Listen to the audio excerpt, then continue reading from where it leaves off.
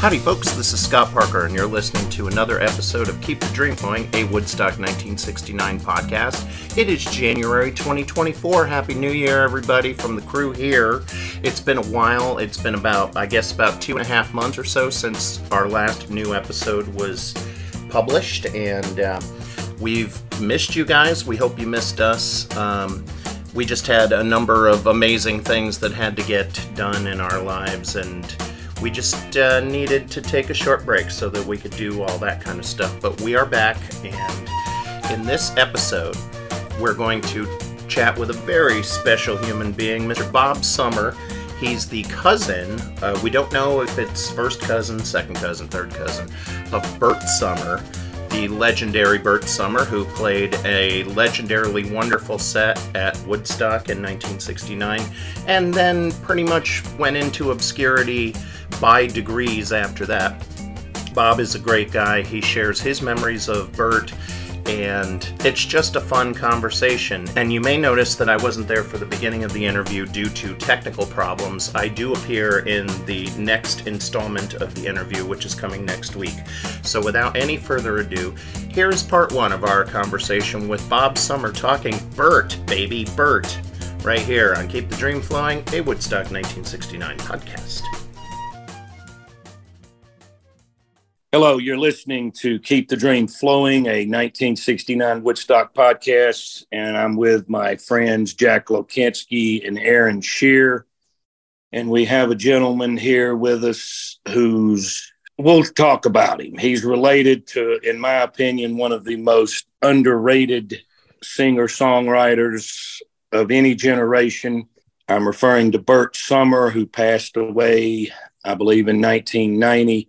And we have Bob Sommer, a relative of his, who's a very interesting man, and he's going to tell us about himself. And welcome, Bob. We're glad to have you here. Well, thank you. It's really good to be here. So I am Bert's cousin. Now, when it comes to, degrees of cousins, first cousin, second cousin, once removed, I have no idea. All I know is that Bert used to come over to our house all the time. And in 1969, am I right on the year? Yeah, I was 6 years old. Yeah. And my parents, so I grew up in suburban New Jersey. So my parents were folkies. They were into Joan Baez and Judy Collins, Kingston Trio, Woody Guthrie, like community theater and poetry readings. And they heard that our cousin Bert was going to be at the Woodstock Music and Art Fair, and he got us some tickets. And so they loaded up the station wagon with me and my older sister, who was like 2 years older, and off we went to Never Never Land. I mean, nobody knew that the event would be what it was. This was just this thing. It was this Woodstock Music and Art Fair.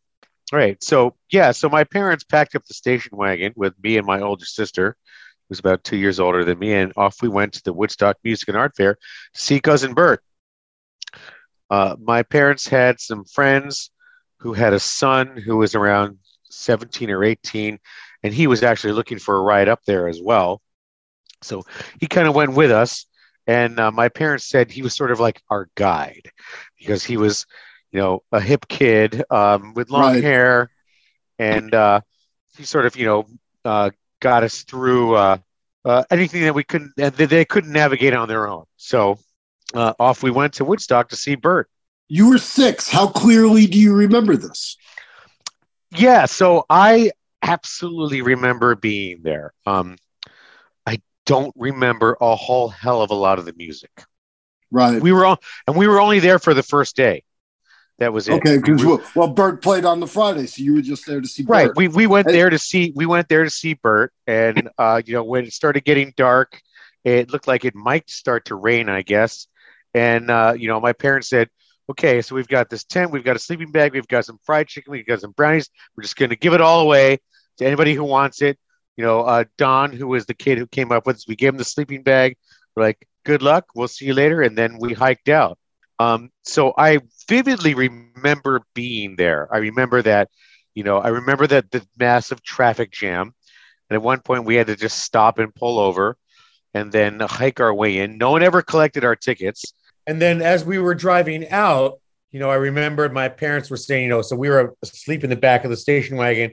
A whole bunch of kids were like jumping on the car, and then they'd look inside and they'd say, "Oh, there's kids," and they all got off. They were all like very respectful that we were kind of driving out. But so I remember, I remember the long hike into the site.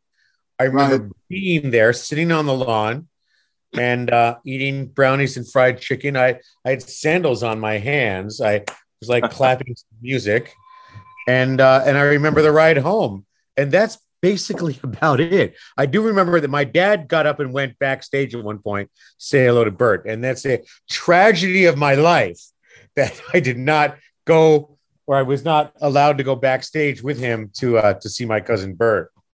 I wouldn't say it's the tragedy of my life, but I have a similar experience in that my grandfather was a stagehand on the original Broadway run of Hair. Oh, okay. So Bert was in the cast. Yes. I might have met him. I don't remember meeting him, but later in my life, I became, this Woodstock aficionado, and it would have been cool to have a picture or something with Bert. Yeah, and when you were talking earlier, you're right about Bert. Bert was the thing that, in all the research that I've done is that, after Woodstock, everyone was sure that Bert was going to be a star. Yeah. Yeah. He got the first standing ovation of the event. Correct. I mean, he blew the crowd away, but Correct. Because of the record company deals and the contracts, he didn't make it onto the record. He didn't make it onto the film, and he just kind of like vanished into obscurity. I mean, from what I understand is that like Santana was a West Coast thing, and nobody knew who the fuck Santana was. But after Woodstock, they were international stars. Correct. And it just didn't happen for Bert. And I hear that he was not bitter about it. Well, he had a quote that said, "Here I am." This is I'm paraphrasing it, so it may not be exact. Yeah. But here I am. I was in two of the biggest events of the 60s, Hair and Woodstock. And here I am in Troy, New York, and I can't get arrested. Yeah, absolutely. He had some disappointment at the very least about it. He did. And he was, he wasn't exactly a model citizen in terms of his lifestyle. Correct. Bert was doing a lot of fucking drugs. Right.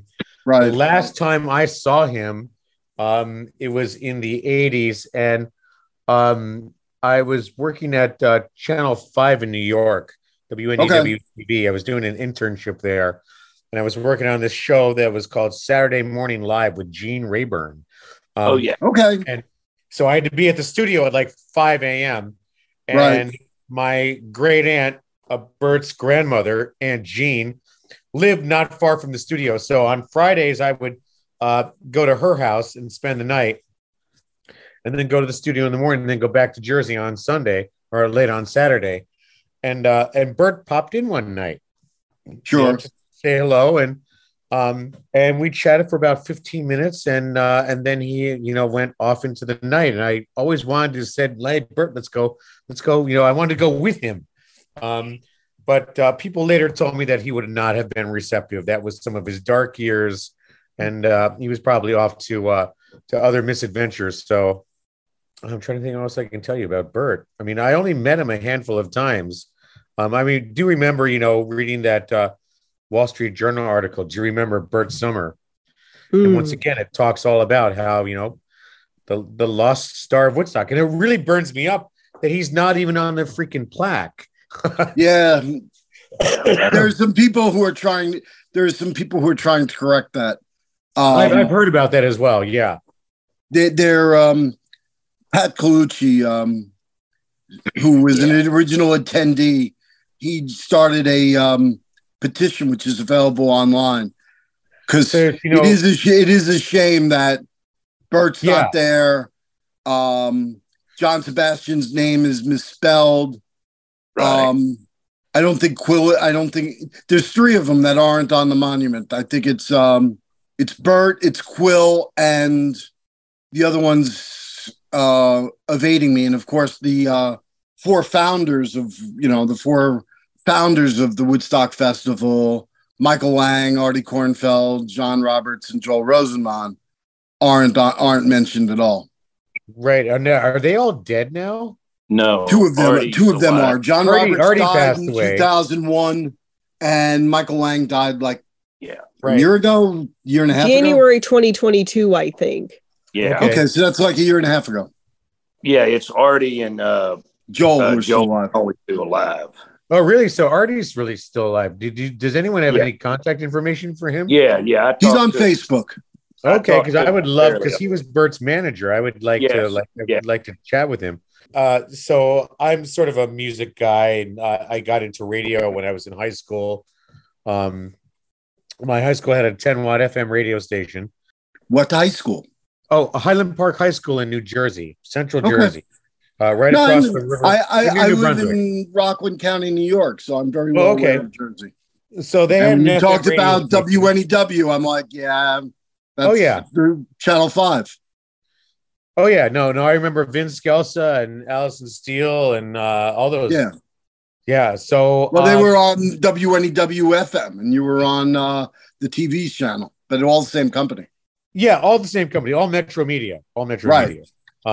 But yeah, so I remember. So I got into radio in high school, and then at some point, and I was sort of into like hard rock. I was a big Kiss fan, and then I took some LSD, and I learned about the Grateful Dead, and kind of changed my life a little bit, so to speak.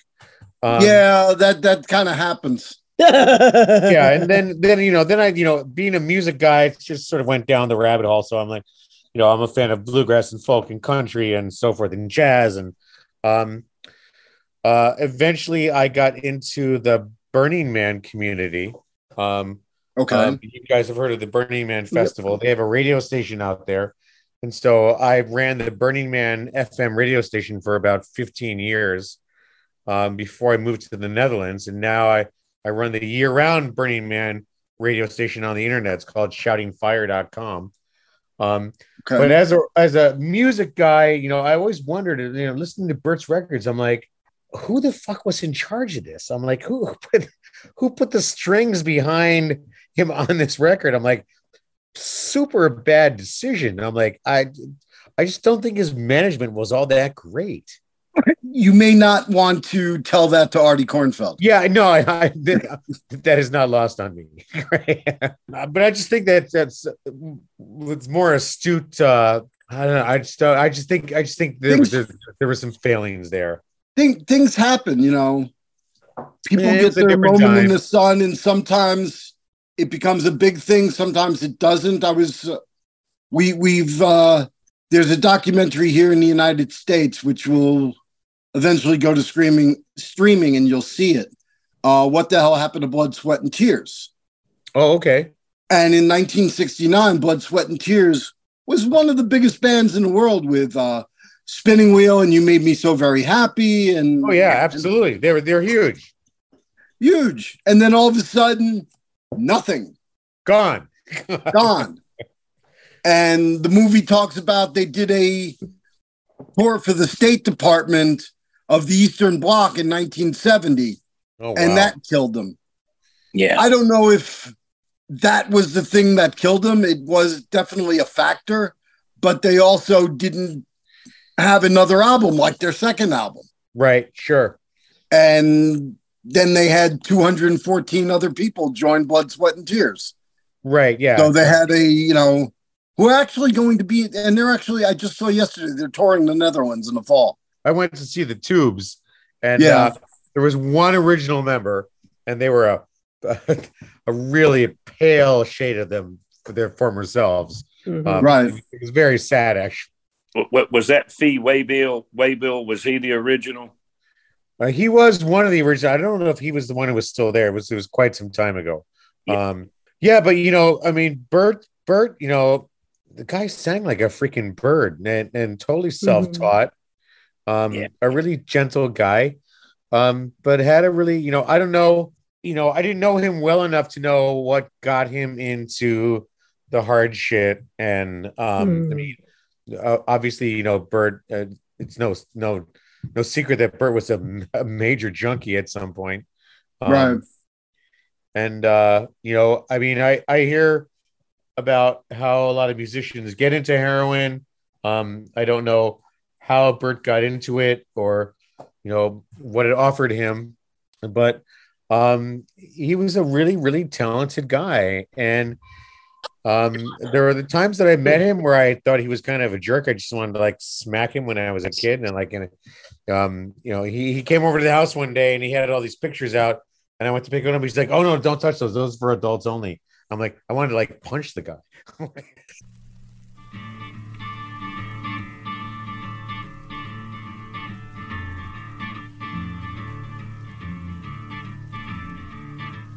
Jennifer's heaven for Jenny yesterday, skin shining white as a dove. Lying beside her, I melted away into a river of love. Oh, I'm lost in a maze, counting the ways that she smiles. Time is slipping away, yeah, lost in the arms of her love, so gentle and wild.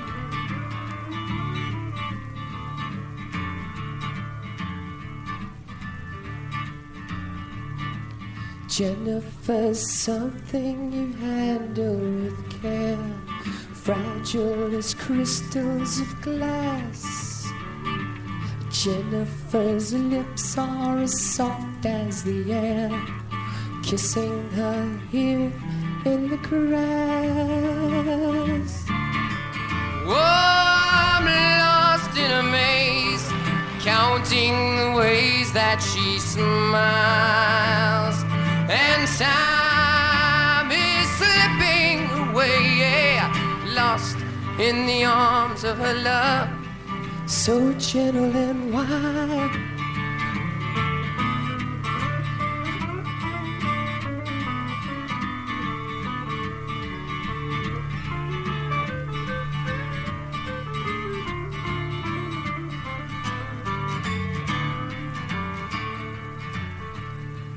Jennifer's heaven for Jenny, I'd stay, skin shining white as a dove.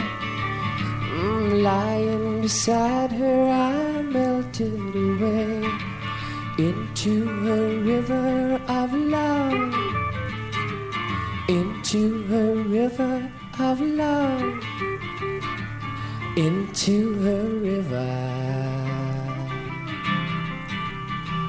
of love.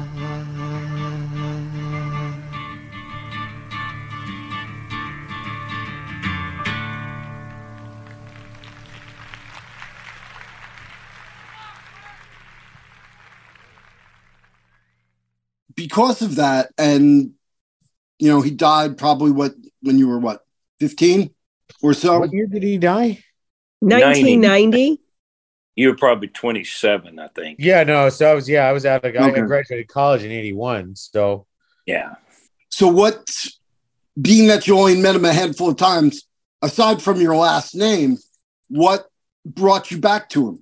well, I was always, you know, growing up, I was always very keenly aware of Bert. Okay. We had all of his records. Right. You know, every record that he put out, my parents bought. And I would play around with the stereo. So I'd always play records that my parents had because I was a sort of, even before I got into radio, I was a music guy. So I would put things on the stereo, and I knew, like, you know, all of his songs and the lyrics. I thought that the record Inside BERT Sommer, with him like looking at the refrigerator and pulling things out, like, I thought that was the coolest thing I'd ever seen. I'm like, this man is incredibly cool. I'm so happy that I'm related to this guy. And as years went on, it's a little bit of a claim to fame that you were 6 years old and at Woodstock. And I've still got my ticket, and I've got pictures of me on the lawn and everything. Wow. And I would let people know, so I was at Woodstock, and I went to see my cousin, and I would show them YouTube videos, and they're like, "Oh my God!" Like he's amazing. They're like, why do not more people know about this guy? Yeah, because there wasn't YouTube, because there wasn't social media back in 1969. Oh, exactly. And I meant what I said, that he was one of the most underrated singer-songwriters.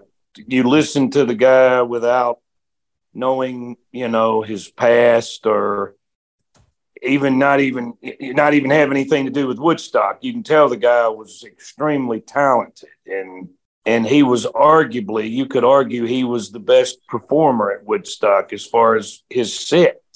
His set was amazing. I hear that there's video of the entire thing, which Ira has seen. So I'm asking Ira about how do I get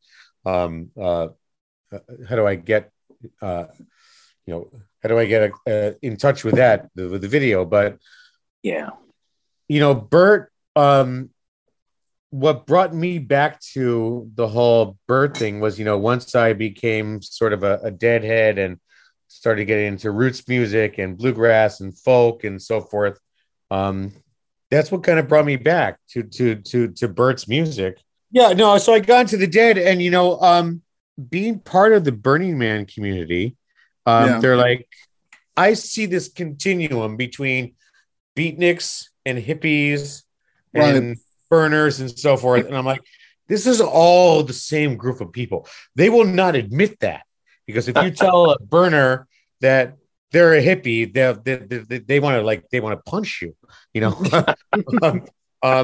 but it is all the same continuum. And the fact that I was at Woodstock, and now the lifestyle that I live here in the Netherlands, in the countryside, we try to grow a lot of our own food. The food that we don't grow on our own, we get from our neighbors who are farmers. I feel that I am part of the Back to the Land movement, which comes from my hippie Woodstock background. It makes sense to me. People who meet me and find out that I was at Woodstock, they're like, oh, it all makes sense now. They're like,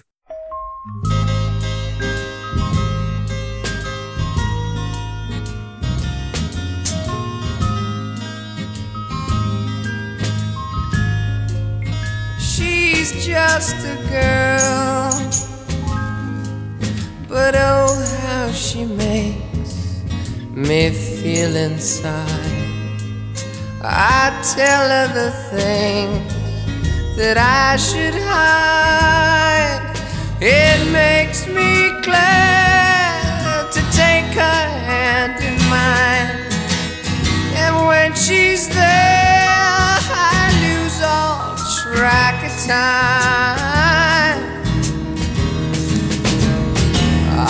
But when she gets closer, I feel that I've known her all of my life. But she's just a girl. Oh, how she starts my head to spin. If she looks my way, I just have to grin. So much is said just by a glance or two. When I'm with her, the night is never through. Oh, but when she gets closer, I feel that I've known her all of my life.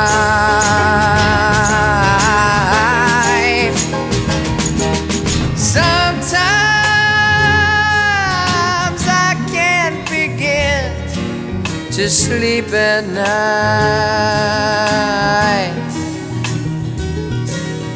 only thinking of her till it gets light. La la la la la.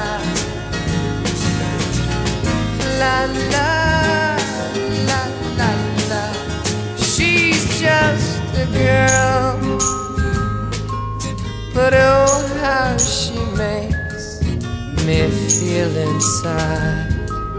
I tell her the things that I should hide. It makes me glad to take her hand in mine. When she's there, I lose all track of time. Oh, but when she gets closer, I feel that I've known her all of my life. All of my life. When she gets closer, I feel that I've known her. When she gets closer, I feel that I've known her. When she gets closer, I feel that I've known her. When she gets closer, I feel that. So being at Woodstock definitely impacted your life, even though you have changed my life. It changed my life. It is probably, and even though I was only 6 years old and I don't remember much of it, it was the single most impactful event in my entire life. Absolutely. It had a major impact on who I am today. No doubt about it. I had a similar experience, although I didn't realize it until somebody pointed it out to me. When my grandfather was in Hare, he took me to see it. And I was 5 when I went. And that definitely had an impact on my life because I can't say I'm a hippie per se, but my whole interest in the Woodstock Festival and and I definitely embody a lot of the hippie spirits. Sure. And I think that was taught to me from a 2-hour performance of Hare. So, before I moved to Holland, my wife and I were looking for we were thinking of, well, maybe we'll just stay in the US, and we were looking at different places to go live. And we thought, well, maybe we'll move to Woodstock. Right. So we flew out to the East Coast from California and went to see my dad, who was living in Edison, New Jersey.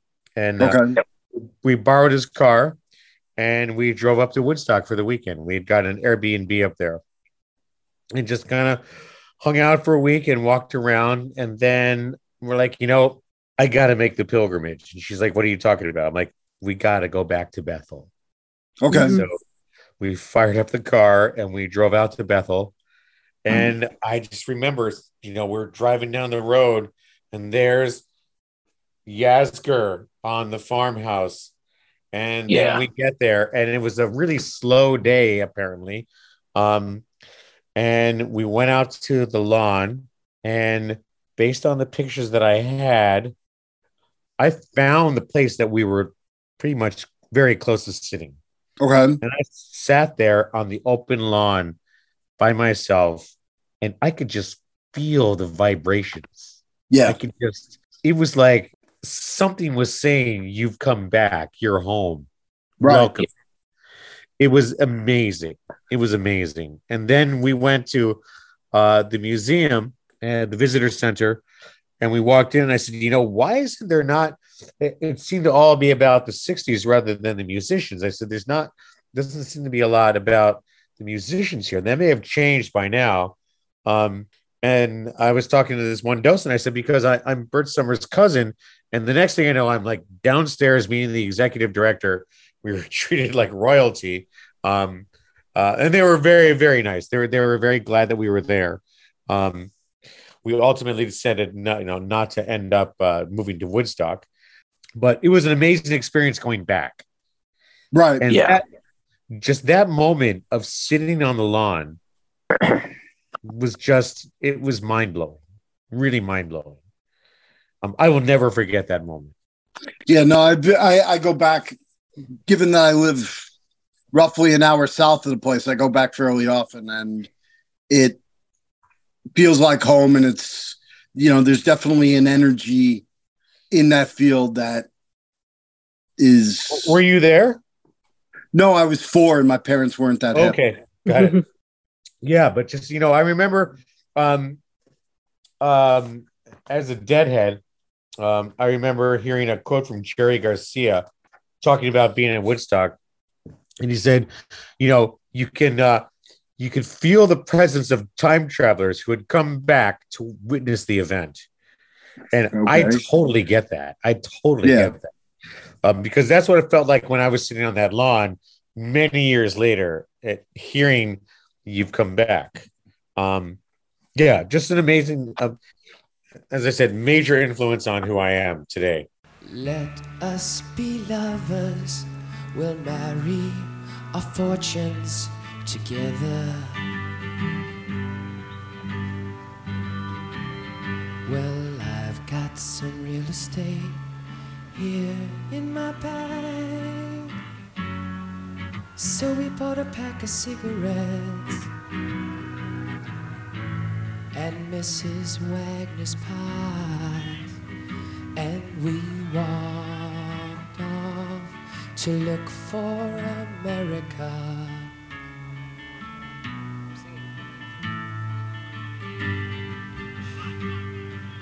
Kathy, I said, as we boarded a Greyhound in Pittsburgh. Well, Michigan seems like a dream to me now. It took me 4 days to hitchhike from Saginaw. I've come to look for America.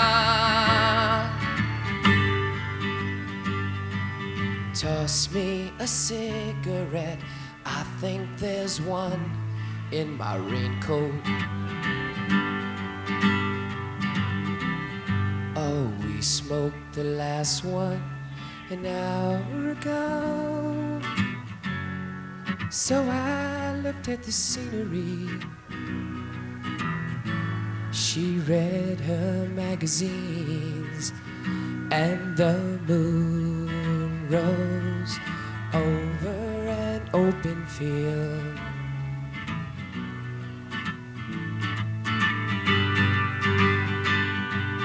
Kathy, I'm lost, oh, I said, though I knew she was sleeping. I'm empty and aching, and I don't know why. Counting the cars on the New Jersey Turnpike, they've all come to look for America. They've all come to look for America. All come to look for America.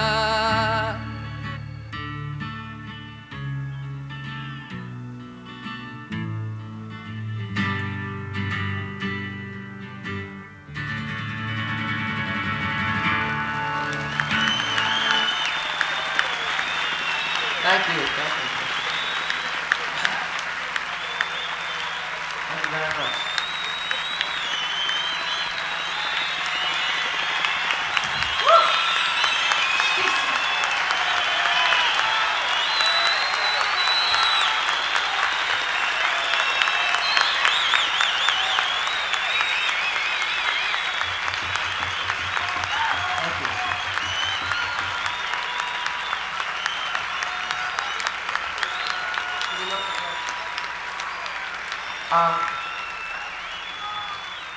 I wanted to introduce the rest of the group.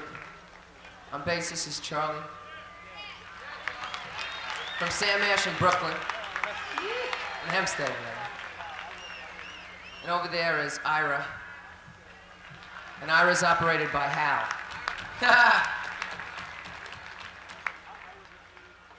Hi, Artie.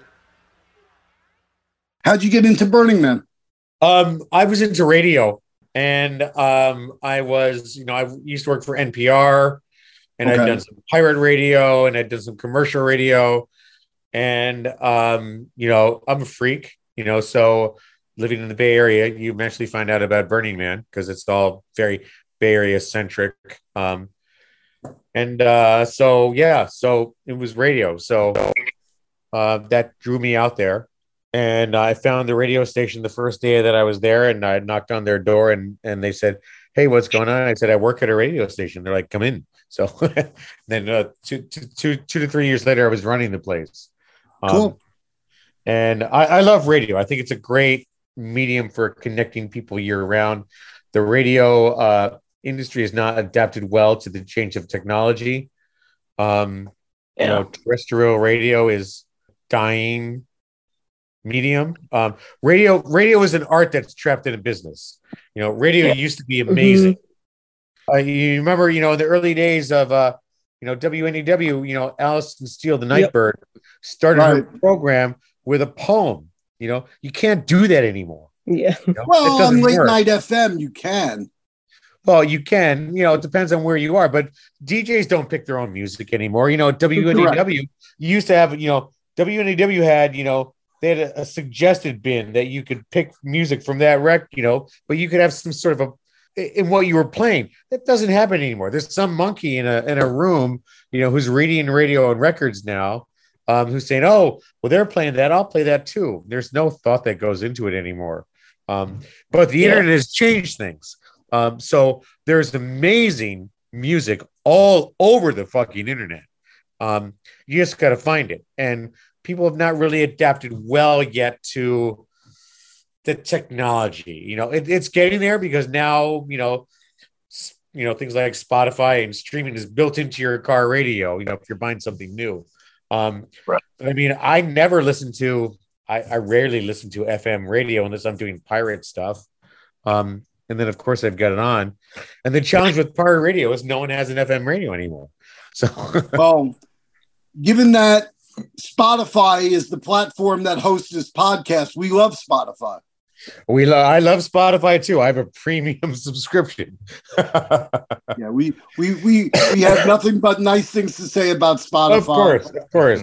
Yeah, no, it's like so Bob Pittman at iHeartRadio is a good friend of ours, and he hosts our Burning Man station on. So we love iHeartRadio too.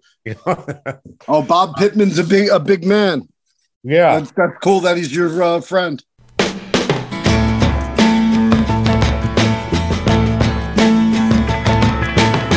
That's a start, but you could do better. Talk with Uncle Charlie, his facility's great. It doesn't pay to settle, you could see a go-getter. It's Charlie when you wanna do wait. And that's a start, but you could do better. He can get you acres of superior stash. His clients feel secure, he keeps extremely confidential. It's Charlie when you wanna get smashed. It's well known he never touched homegrown, strictly Colombian today. The one poke assures you of a hot smoke, really make your memory slip away. You'll forget to ask him on the way to lower that outrageous price that you just paid.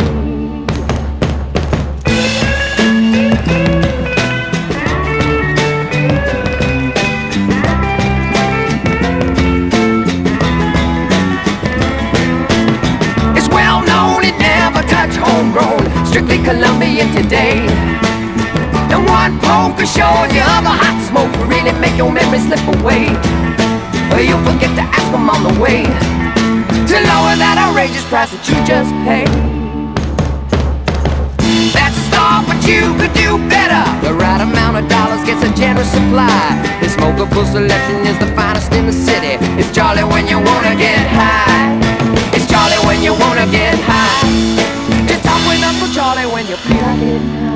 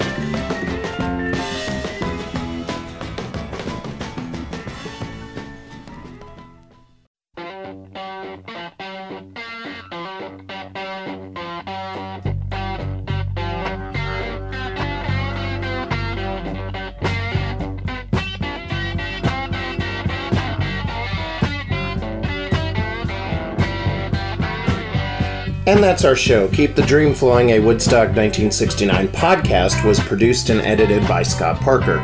Your hosts were Jack Lakensky, Johnny Hudson, Aaron Shear, and Scott Parker. Keep the Dream Flowing, a Woodstock 1969 podcast is not associated in any way with Woodstock Ventures or any of its entities. Come and check us out on our Facebook page. The group is called Keep the Dream Flowing, where we keep you updated on various things that we're doing and give you a heads up when there's a new episode coming, so check that out. On behalf of all of us here at Keep the Dream Flowing, this is Scott Parker saying thank you so much for listening, and we'll see you next time.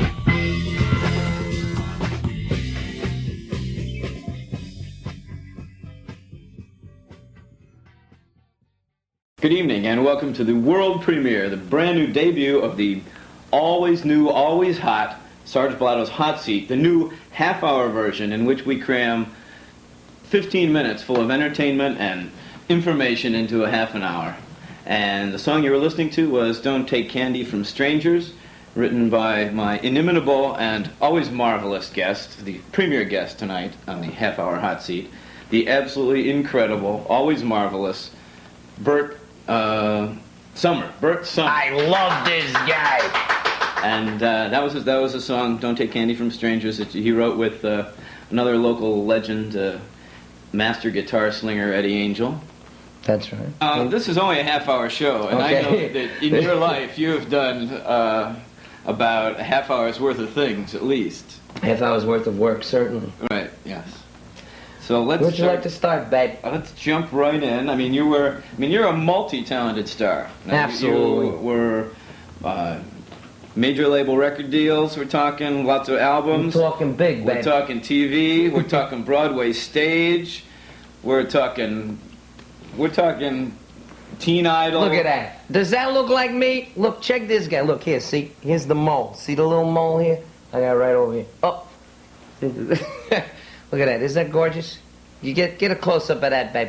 This is the program for hair when I did this. And this was from the Los Angeles cast. And anyway, forget it. This is this is 1969.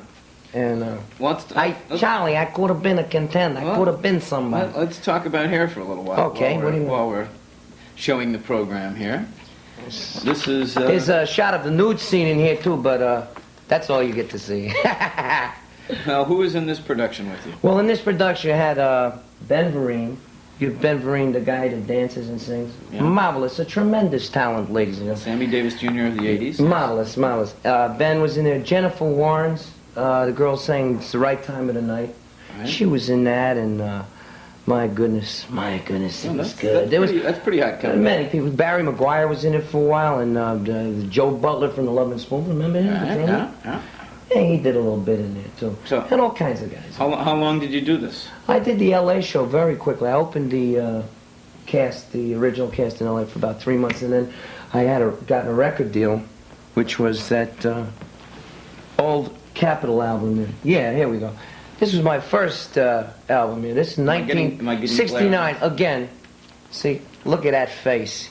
Same hairdo? Let's compare hairdos. Here, look at that beautifulness. Compare hairdos here. Look at that. See? Yeah, same hair. Right. Yeah. So this was on Capitol Records, and this was the first thing I did. Then I cut this, and I went back to New York, and I joined the cast of Hair There, and I did that thing through 1970. And then... Of course. L.A., you did New York. Oh, yeah. New York. Well, that was the main thing. No. The main thing I did was the New York cast. I was in that for about a year and a half.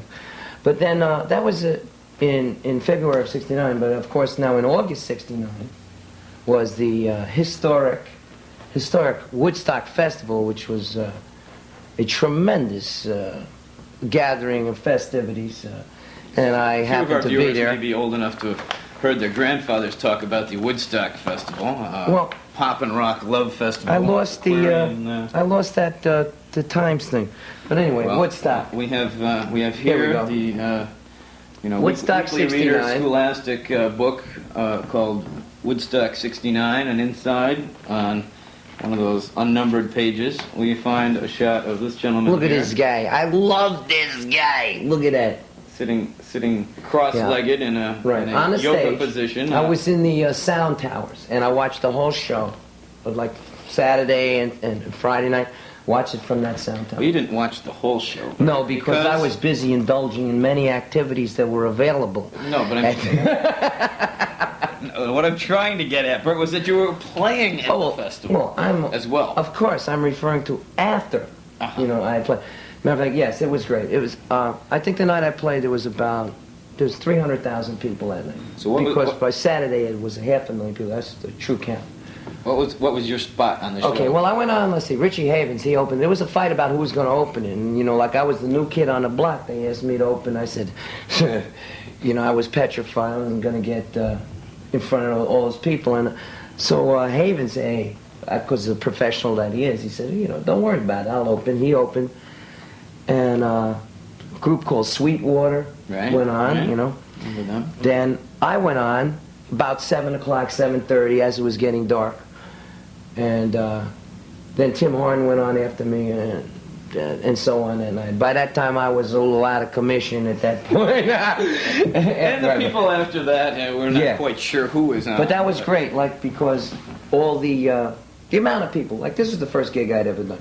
Because this was the first gig you'd ever done? First time I ever played, in front of an audience. Sure, I played in my living room and, played for friends and stuff. The first time I played, so I was petrified, Now, I was nervous, you know what I mean? You hadn't done any... I had already cut a record, though. See, I had made an album. Right. And I had been in Hair, and that was a schooling enough to, get in front of them people. But doing your songs in front of an audience... Never had done it. Woodstock Festival. That was my debut. First time.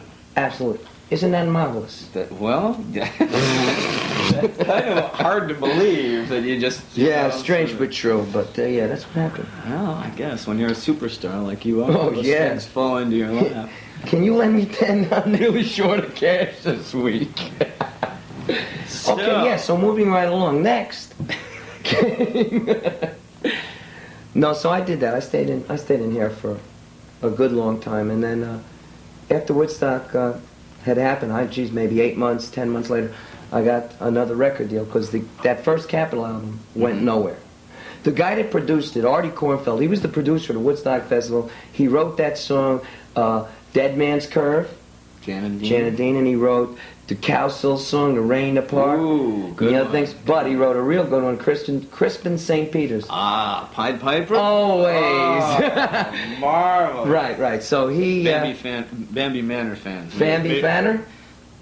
Whose show is this? What? Whose show is this? What? Bambi Manor fans may remember that one. That was always a big favorite on Pied Piper. And so anyway, Artie was involved with that. So I was still involved with him, but he was a vice president at Capitol Records back then, of A&R. And he lost the job there. I don't know, he quit or he fired, I don't know what. Right. With him, who knows?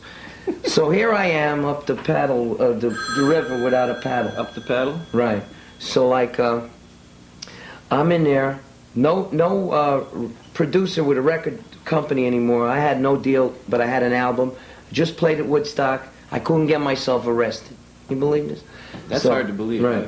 So I've seen you in then Artie comes up because after the easy to get arrested. After Woodstock, he had this whole deal with Warner Brothers because they had lost money on Woodstock, but Warner Brothers offered to buy for the movie rights. Right. So they all got out of the hole with that, and then Artie got his own label with Buddha Records, and that's when I put out the next album. Next album, which please. Sarge has a copy of this, so just happens to have it handy. Right, that's it. This was a tremendous... Inside BERT Sommer. Inside BERT Sommer is going. Now, you see, this opens... Well, who's these guys? Get these guys out.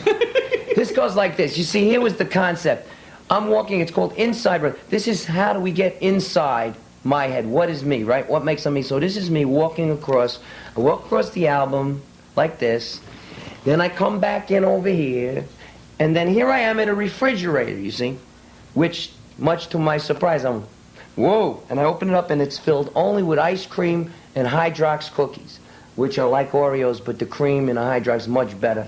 It's a much better cookie, and for the money, stick with Hydrox. Anyway, and here on this album, I had a song called "We're All Playing in the Same Band," which I may do a few bars of later. And that song was good because it's so 420,000 copies. To this day, I still get airplay royalties from BMI for writing it. Why don't we hear a little bit of that song right now? A little bit of that song. Can we, George, we're going to pick up this guitar. George, here. we're going to, personal friend of mine, George, right over here. I love this guy also, especially this one. Now here, listen, I'm going to give you one verse.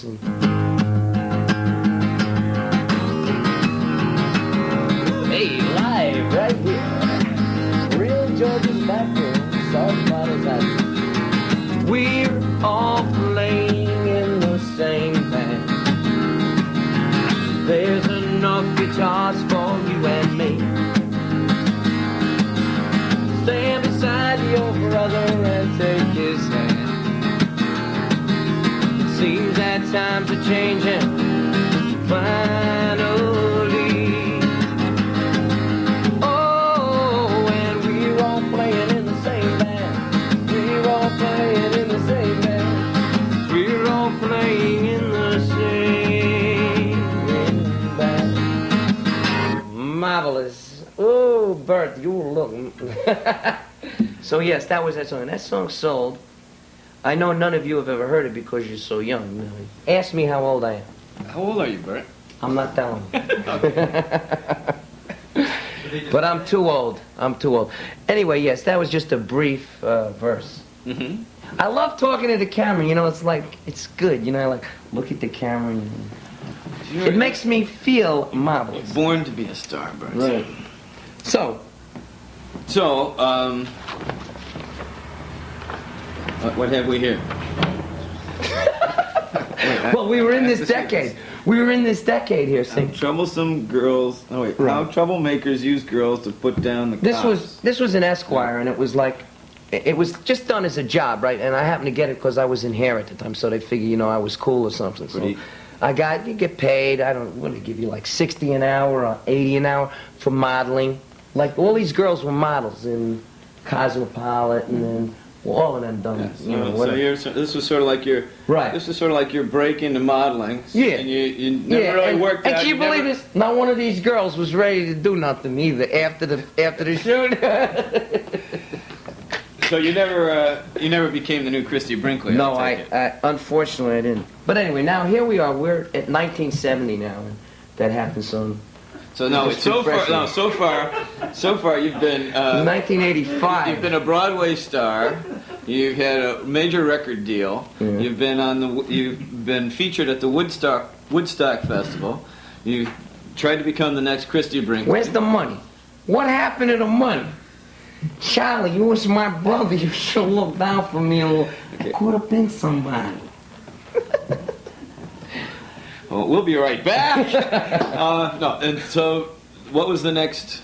We did two albums. Okay, we got the two albums. And we're all playing in the same band, which was so that was happening. That got me work. That got me like I opened for Ike and Tina Turner at. This is inside this picture. This was a shot. This is what I looked like in '71 when I opened for Ike and Tina at Winterland. It was them and Spirit, and Ike and Tina was the headline. And that was like around Halloween time. That was great. And I would open for people. Costume. Yeah, I played at Carnegie Hall. I opened for Poco. I did, festivals and stuff like that. I was like the opening at the Birds and Richie Havens out in New Jersey at some racetrack. Things like that. I played all over the island at colleges. You did. At Delphi. You did a date here at SUNY. Played at SUNY, opened for the Jefferson Airplane and Papa John Creech. That was in 71 or something like that. Yeah. And that's what I was doing most of the I saw that show. Was I good? I don't remember. I love this guy. So, but you told me you were there, so I believe you. Of course. But so there was all this kind of, opening act stuff. Yeah. And places like the Bitter End and Folk City down in New York. Hey, Folk City. Yeah. Kenny's Castaways. Oh, yeah. Very lovely place. Vinnie Boombots's Lounge Rendezvous. I played there. That was in Jersey, though, right? Yeah, stuff like that. Opening act and it was kind of like tour, but not the tour like you see today, Yeah. That you see so-and-so's on with MTV tour with somebody in all the stadiums. I didn't hit that. Yeah, all this time you had two albums out and you had never been on MTV, right? Okay.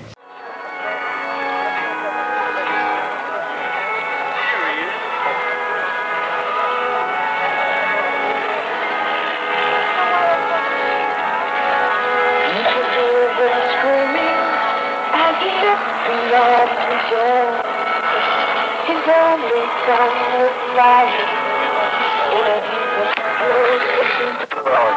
And in his hand was no that red. It's better if I'm dead, 'cause this whole life was bad. All the times we never had. I can't say it's been nice because it wasn't. Oh, and Mama, please forgive me if I've messed the rug. But you can have it clean tomorrow. Oh, and you'll find some excuse to tell your garden club. Sure, they'll all express their sorrow.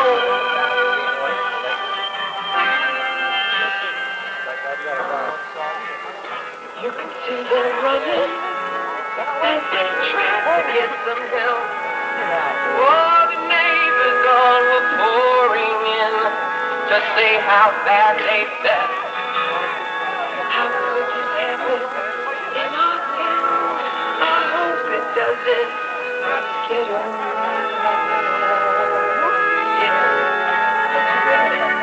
And in his hand, a note that read, it's better if I'm dead. 'Cause this whole life was bad. All the times we never had. I can't say it's been nice because it wasn't. And Daddy, even this can have a good side. Here's your chance for cutting all my hair off. Oh, and from today, I'll never let you down again.